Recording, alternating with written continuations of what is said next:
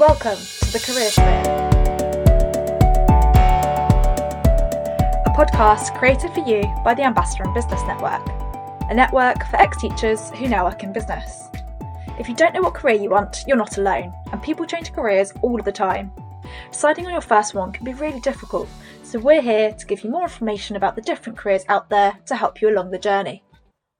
This episode is called Management Consulting and Finance, where we'll be chatting to someone who is a director at PwC. PwC is a large professional services firm known as one of the Big Four because it has consistently been a go-to for services like accounting, which all companies need. Before I introduce you to this week's guest and co-host, here are 3 things that I wish I knew about consulting when I was in school. Number 1. Management consulting is where one company is employed to help another company solve a problem, which often these days is to advise on how new technology can make them more efficient. Number 2. There are many different companies that do management consulting, some that specialise in a very small area, for example, they may just work with finance companies, and some that work across a huge range of areas, countries and industries. Number 3. People working in finance need to spend a lot of their time working with numbers, so it might be a good career for someone who enjoys maths and problem solving. Today, I'll be handing over to fellow Ambassadors in Business member Leo, who will be interviewing his colleague Christine.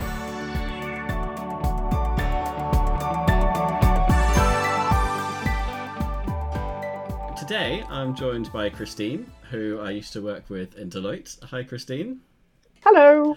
How are you? I'm fine. How are you? Very well, thank you. It's lovely and sunny finally in London. So maybe you could tell us a little bit about what you do at the moment. Absolutely. So first of all, I'd give you my job title simply because it hopefully gives you a tiny bit of an idea. I'm a management consulting and I work in finance.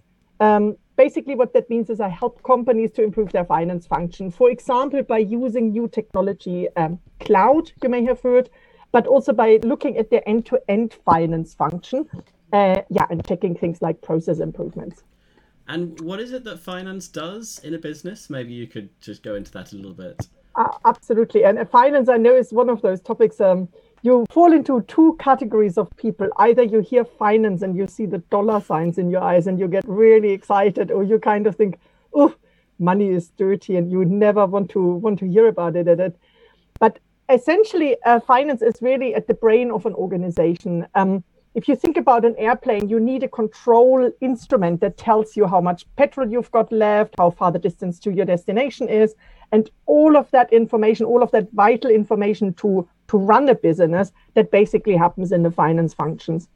I try to give you a bit of a tangible example. So let's say you've got a cupcake business, all right?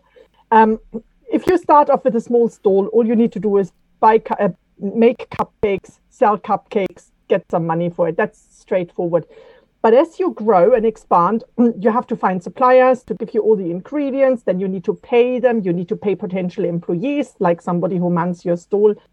You also need to check if you make profit. So ultimately, when you become bigger, the controls and processes you have to have in place to understand if you still make money, that is what finance does.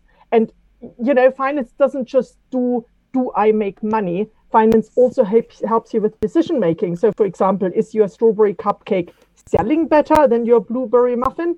Does it also mean it's more profitable? And all of those things are ultimately really, really important if you want to run a business. Oh, I think I'm getting hungry now. So when you're working with these finance functions, you mentioned technologies like cloud, but what does that mean? Like, what do you do? What are you going to change for somebody as a management consultant? Yeah. So I still use my cupcake business. Of course, I don't deal with cupcake business. Very sadly, I very much like that. But a finance team deals with roughly 4 or 5 functions, right? So one is running your business on a day-to-day. One is driving key strategic decisions, such as, shall we expand? Shall we buy a manufacturing company? Or shall we buy our cupcakes from somewhere else? You need to look at funding decisions, and you need to look at risk and compliance. So that is, for example, are there certain markets I should expand to, but potentially a bit more risky? all of that falls under finance. And how we help our clients is basically when you start small and you can still do all of that manually by record keeping, by what's typically described as bookkeeping, you don't really need us. No question, right? That would be a waste of your money and potentially a bit of a waste of our time. But as you get bigger, you need to start transferring all of those processes into proper systems. And simply because it becomes more and more and more complex. So what those systems typically do, and when I describe the finance function, you will have systems which deal exclusively with all the part that deals with buying your ingredients and paying your suppliers. That's typically called your accounts payable, because you need to pay. On the other side, you may start to sell cupcakes big style to Sainsbury's. So you have got here, you get some money coming in. That's called your accounts receivable. All those big modules, accounts receivable, accounts payable, things like treasury function, which deals with, big funding decisions, things like your general ledger, which is where all the data comes together. If you think about them, there's a really lovely story. I'm not sure if you've heard it. At one point, 4 people wanted to see what the truth is, and they couldn't agree. And somebody said, look, I'll show you what the truth is, but I need to be allowed to blindfold you. So he blindfolded them, and then he put them in front of a big animal, but he didn't tell them what animal it was. And they basically all started to look at that animal from a different perspective. And one got to hold what felt like a massive tree, and he said, oh, this is really big. That feels like a tree. The next one got something that was very strong and very long and kind of like a big boa constrictor. So he said, that feels like a snake. And the third one said, oh, I've got something that feels a bit like a dog's tail, really, just much, much bigger. In reality, what it was an elephant, right? But everybody only got to see a bit of that huge animal. And ultimately, you need to bring all of those different pieces together. And similar with big finance systems, it's the same thing. A company can only function properly if you bring all those different pieces together and put them in the right place. And what we do is exactly that. We look at the different pieces, what needs to be adjusted, how do you need to put them together to make the company run. So, for example, if your cupcake business, you decide to, let's say, expand into another country, then we help with those decisions. We bring the systems in, we look at the financials behind that. And from my perspective, it's largely the systems that I deal with. Does that make sense? Yeah, that sounds really cool. I can see that there's a real role for bringing everything together, getting all the decision making, all the data. But I suppose when I think of finance, or when I thought of finance before, I think of accountants. Where do accountants fit into all of this? They're absolutely essential. I mean, having the systems only gives you the tools to get the data in a standardized version, in a timely manner, hopefully fairly accurate. Ultimately, the people who then look at the data and make sense out of the data, that still falls to an accountant. So the computer will be able to tell you blueberry muffin 75p profit, strawberry 68p profit, but it needs somebody to take all of that information to say, let's ditch the strawberry cupcakes, the blueberry muffins are the way forward. So the decision makers are still your, accountant upwards, but the tools to help them making decisions, that's what we implement. And we can also help with standardizing a lot of their day-to-day. So in the past, when I started my job, I had the pleasure of dealing with expenses every day, checking other people's expense reports, which was very interesting, but also quite boring.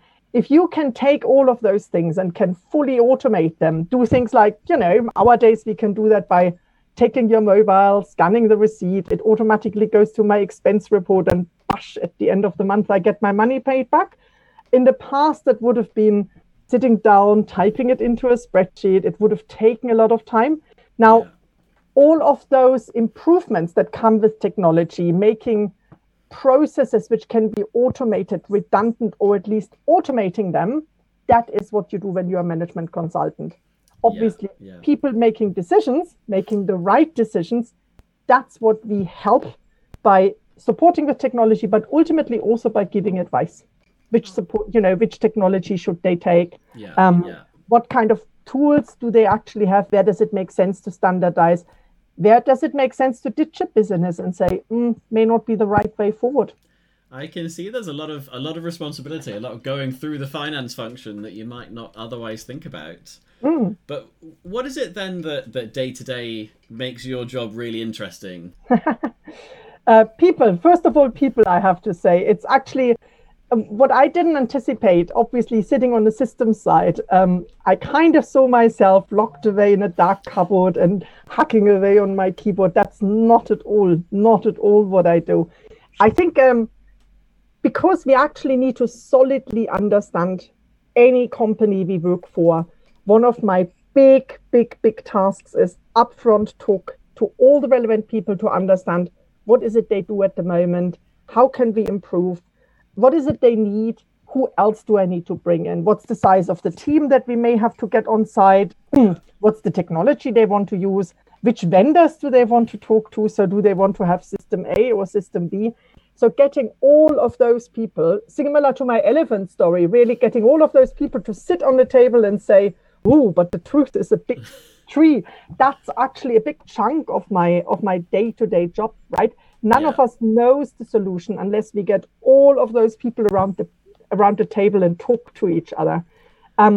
That's a big chunk. And then the other part that I find brilliant is actually the constant change. I think if you look back at technology, when I was a child, we were excited when we had a tape recorder, right? And if you ever got a magnet close to it, that was it. Your favorite music was gone. But technology nowadays is huge. There is so much change, even in the last 5 years. Think about cloud technology, the ability to automate processes. I mean, for those of you who've got an Amazon account, you will know that if you buy one thing, it proposes 20 other things, or it tells you you can now set up a repeat order. All that technology change gives us great opportunity to make existing finance functions better, to make them more efficient, to use algorithms, and basically to help people make have a better job, a more interesting job, and make better decisions. And you've mentioned cloud a couple of times as something that's coming in and technology. Could you just explain a little bit more about what the cloud is, apart from the things outside? I'll try my best. I mean, most of you will have a mobile, right? And back in the days, before we had cloud technology, it meant that all the information was literally on your mobile, right? There was a little chip inside there. If that chip was messed up, that was it. All the information was gone. That's not a good idea. People dropping their mobile into, some water or losing it. That meant exactly, who hasn't, right? So that was a high risk approach. And what cloud effectively does is, instead of keeping your information, or in fact your processes on your mobile, it has a big data center, not in the cloud. That would be a bit expensive, keeping it up in the air, but somewhere remotely. And basically using the fact that we can now connect all the time via internet, so that you don't store your data on your own device, but instead the data, and to some degree the processes, are stored elsewhere on big machines. And you can access it from wherever you want, with whatever tools you want. You can swap from your mobile to your computer and still see your same emails. That is cloud technology. That sounds really cool. And I guess we've all had a little bit of a taste over COVID with moving slowly to Teams and Zoom and all of the other wonderful tools that we've had to suddenly discover. Absolutely. Yeah. And a lot of benefits with it. I mean, if you think back, commuting is not one of the favorite activities. I can tell you that quite frankly. And saving something like £15 per day for not having to sit on an overcrowded train is a big benefit. So I do think cloud is really, by the time some of you will be my age, you will have probably gotten so used to it that offices no longer exist. So it'll still be nice to meet colleagues occasionally. Of course, particularly if they're as nice as you. So what is it that you've done to get you to where you are today? Obviously, you've clearly got a lot of experience in technology and finance. But where did you start out? Yeah, I think that's a very interesting journey. So surprisingly, or maybe not surprisingly, when I finished school, the one thing I really wanted to be is either a vet or a teacher. And then clearly something in my life just went wrong. and I ended up kind of almost by accident. So how did I manage that? When I was a teacher, I was always employed throughout school time, which meant that summer holidays were actually a big gap, also unfortunately a big financial gap. And I decided to take up a 6 weeks holiday cover in a company. And what they wanted is, they wanted me to sort out some invoices. And when I did that, I made a really interesting discovery, which kind of really got me into finance. Basically, we had someone defrauding the company by putting in incorrect credit notes. Just think about buying your jeans at Primark and returning them at Louis Vuitton and cashing in the difference. That's effectively what this person did. And I found that out by sieving through the invoices. It was a complete accidental, That's really cool. Yeah, it was really cool. And when I went back to the guy who had employed me, right, I said, whilst I sieved through these invoices to file them, I actually came across this. So they asked me, basically they offered and said, look, you can stay on for another 6 months, come up with something to fix the problem, which is what I basically did.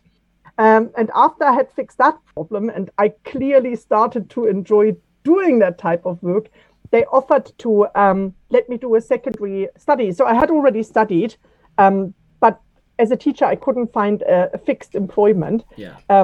Back then in the days, now I probably would. Can't get enough teachers now. Yeah, but the kids are probably pleased they escaped me, right? I'm sure that's not the case. Oh, who knows? Anyway, after that 6 month stint, they said, look, why don't you go and study CIMA? And I thought, why not? Worst case, they kept me employed. They paid me for CIMA. And I thought, worst case, I've got a second degree. If becoming a teacher doesn't turn out, then I can try to continue sorting invoices. So I basically did CIMA. And CIMA, just for those who don't know, is Chartered Institute Management Accountant. Sounds like one of those really horrible things, but is actually pretty interesting. You can almost think about it as a thin MBA. It gives you a very solid understanding of finance, but not to become a fully chartered accountant, more to be able to run a company. So it covers areas like legal as well. It covers areas like IT as well. And it was just a really good way to understand how business function. And so an MBA would be understanding how business functions, but in more detail then? I think an MBA would be substantially more in depth for each of the individual functions. It would also be broader. So CIMA focuses on finance. An MBA would also cover other areas. For example, you will at least do some supply chain management. You will at least do some manufacturing. I didn't cover any of that, luckily. But CIMA really, if you so want, is a thin layer of understanding. And when I say thin, it's not that thin. It still takes you a solid... Oh, I know. Sorry. I am about 2/3 of the way through as we speak. Yeah, do you enjoy it? I do. It's been a really interesting insight into the more technical side that I probably would never have seen or understood otherwise. I think it's useful, even though I don't actually think I'll ever specifically use the knowledge, but now I understand what people are talking about. Yeah, I completely agree. It kind of widens your horizon and it gives you the opportunity to advise. So, for example, coming back to my cupcake business, if a company is growing really fast, there are different ways you can help them, right? For example, do they want to go down a franchise route? Do they want to build big manufacturing? And I think it's that kind of hands-on advice that you can later apply to real situations when you advise companies that I really enjoyed. Yeah, of course. Well, and once I'd done CIMA, it's quite lucky because my company then decided to implement the finance system. And we did that together with one of the so-called Big Fours. So once I'd done it on a client side, I decided that's it. I now flip over and do that for my life because I enjoy it so much. And who are the Big Four, just to be clear? So the Big Four are in no particular order, Deloitte, PwC, Ernst & Young, and KPMG. And when I say Big Four, what that specifically refers to is basically management consultancy. But typically those companies also have got audit, finance, and tax services. So you will probably hear them in the connection of revising the audits and the statutory files of big companies across the world. Interesting. And I'm sure we should mention that there are other management consultancies as well. And for an audit, for anybody who's not sure, that's the information that companies have to provide to the government and to other people who are interested in them by law. So these companies help them to prepare that and to make sure that it's true. So if you're just thinking back to your younger self, or maybe our audience, is there any particular advice that you might give to young people who are starting out on their career? I think the key advice is don't be too hard on yourself, right? The world is changing so fast. I think when I started with my career, my vision was to find a company and work there for the rest of my life. That's just not happening anymore. And it is also not a good way to live your life, right? Yeah. Ultimately, what you want to do is try out. I think management consultant is absolutely brilliant for that, because you get exposed to a huge amount of different companies and different business models. I think most of pupils today, there are so many career options that simply didn't exist when I was young. But you also don't know what you miss out before you've had a go at it, right? So some of us enter the world with a fixed view, like me. I want to become a biology teacher. If you get too hooked up on the for you obvious or for you what you really want to become solution, sometimes what you miss out is other things that may be absolutely brilliant and you just don't know about them. So I think be open, try things out. Don't get frustrated if it doesn't work out, because there is a lot of luck involved as well. And there is also a lot of, life is unfair, and sometimes you get bad luck and things that you've worked for 5-6 years suddenly don't happen. And that's horribly frustrating, but it may open a completely different door. And that may be the right thing. One point in your life, you may look back and say, oh, I couldn't become a biology teacher. But things is just, life is a bit random, quite frankly. Yeah, absolutely. And I think everybody can relate to that over the past year and a half. But so if you've convinced somebody that they're really fascinated by management consulting or finance, is there anything that you think is a good place to get started? I think there are two things. First of all, is it the right place? And then is it a good place? And I think the right place depends a bit on the person. And maybe a lot of people think to apply for one of the big fours, what you have to have is first-class degrees, right connections, good universities. I actually think that is not necessarily true. The key reason is that what we really look for, and that's not just from a big four perspective. That's just if you employ people, if you work with people, what you really look for is people that you enjoy working with. And that means what you're looking for is the right mix of skills and personal attributes. And of course, knowledge plays a big factor, but things like, is the person curious? Do they want to learn? Are they quite happy to try out things?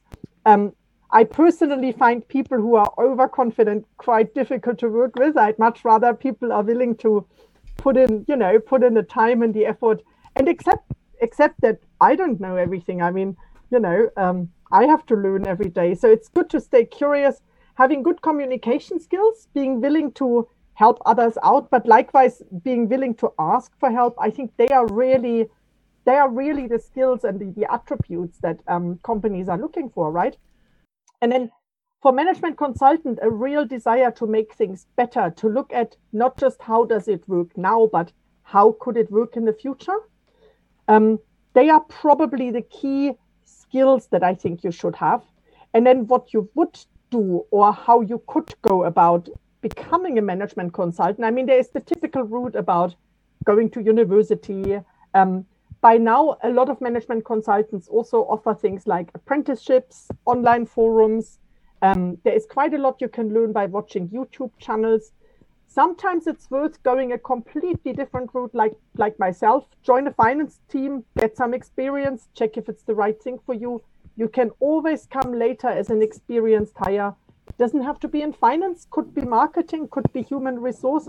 So, generally get your foot in the door, figure out what you enjoy, and then keep in contact and see how that fits in the big picture.